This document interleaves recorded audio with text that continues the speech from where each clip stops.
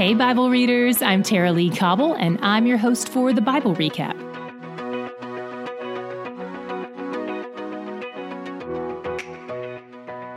Moses is still giving his final speech to the Israelites before he dies and they enter the Promised Land. He starts with some peculiar commands about haircuts.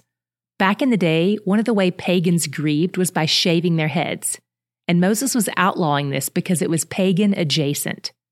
This law had already been given to the priests back in Leviticus 21, but here Moses gives it to all the Israelites who were supposed to look and live differently than their neighbors.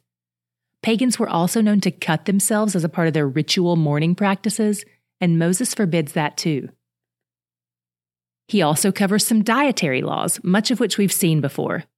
One of the interesting ones here that carries a lot of weight in keeping kosher comes from 1421, the command not to boil a goat in its mother's milk. Over the years, many rabbis have debated over what all the laws mean and how to apply them. They often extend the boundaries of what is unacceptable to make sure they don't get anywhere close to breaking the actual law. They call this building a fence around the law. One of the things the rabbis deduced about this law was that they should avoid mixing milk and meat. So today, if you go to Israel, you'll find that those two things aren't served at the same meal for any place that keeps kosher. You can switch it up however you like schedule-wise, but typically dairy is served at breakfast, loads of cheeses and milks and yogurts, and meat is served at the other meals. Kosher households won't even use the same plates for meat and dairy. And if you're a wealthy kosher family, you probably even have 2 whole separate kitchens. This is how far people would go to avoid breaking these laws. And the heart behind this could be good, but we'll see over time how these fences began to be treated like they were the law itself, instead of a man-made attempt to protect the law. In the laws for the sabbatical year, we see God's heart toward the poor on display again. Debts are forgiven and servants are released from their contracts. God promised that if they remain faithful to his command, there will always be enough to go around. And those who would be considered poor will be cared for by the surplus of the wealthy. If they're faithful to him, he will bless them so much that the other nations around them will borrow from them and they won't ever have to borrow. This keeps the Israelites free from the kind of financial attachments to pagan nations that might result in their being enslaved again. God also sets out some commands about how to feel and think, not just how to act. God's concern for things at a heart level doesn't just start in the New Testament. He's always been after our hearts, not just our obedience. In 15:9-10, he says things like, "Take care lest there be an unworthy thought in your heart," and "Your heart shall not be grudging when you give to him." He cares about our motives. In February's R&C episode, we talked about how the arrangement for debtors is different than the Atlantic slave trade, even though the word slave is what's used in Scripture. If you missed that conversation, check it out when you have a chance. I think it will be really helpful. We'll link to it in the show notes today. In the arrangement for the Sabbath year release of these servants, God commands that they not only be released, but be blessed and provided for. By the way, do you remember how Jacob agreed to serve his father-in-law Laban 7 years in exchange for his daughter Rachel? That's exactly the kind of agreement we're talking about here. Arranging to work for someone for 7 years to pay off debt. In Jacob's case, he was working off the bride price, and he had to do it twice since he accidentally got himself 2 wives.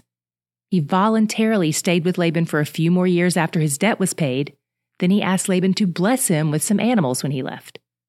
This gives us a good picture of what these slave relationships were like, even though that particular one was still far from ideal. If a slave really liked his boss, he would decide to stay with him forever and be absorbed into the family, which was always voluntary. They would mark this decision by piercing his ear. Moses also goes over some of the festal calendars again. He's reiterating a lot of these laws now because remember, they've been celebrating these things in the wilderness for 40 years, and now the way they're going to do things will shift since they'll be spread out in the Promised Land instead of gathered together as one large group. These festivals will require them to travel to the central location where the tabernacle will be established once they take the land. In 16:3, Moses says, "All the days of your life you may remember the day when you came out of the land of Egypt." And in 16:12, he says, "You shall remember that you were a slave in Egypt, and you shall be careful to observe these statutes."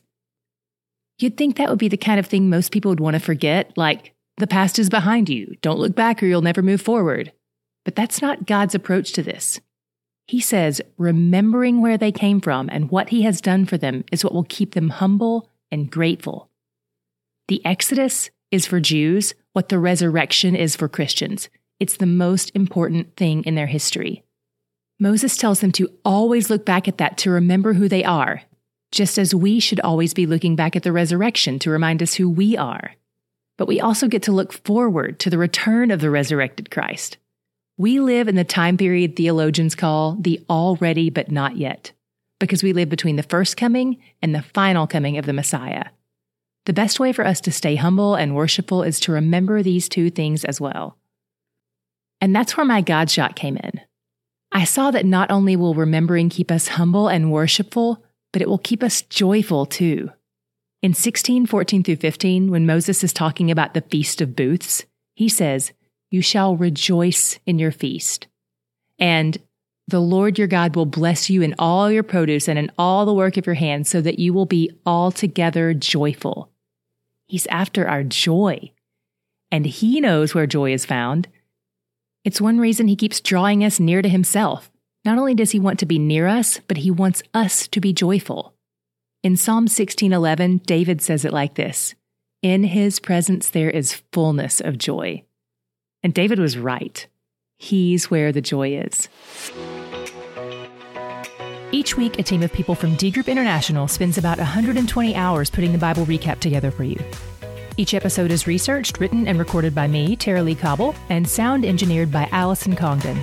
Sarah Yoakum leads our incredible social media team, and Morgan Young creates all the encouraging daily images we post. Landon Wade designed our logo. Brittany Murray designed our customized journal, daily study guide, and weekly discussion guide. If you haven't gotten your copies of those yet, visit our website and click on the store link to check them out, thebiblerecap.com.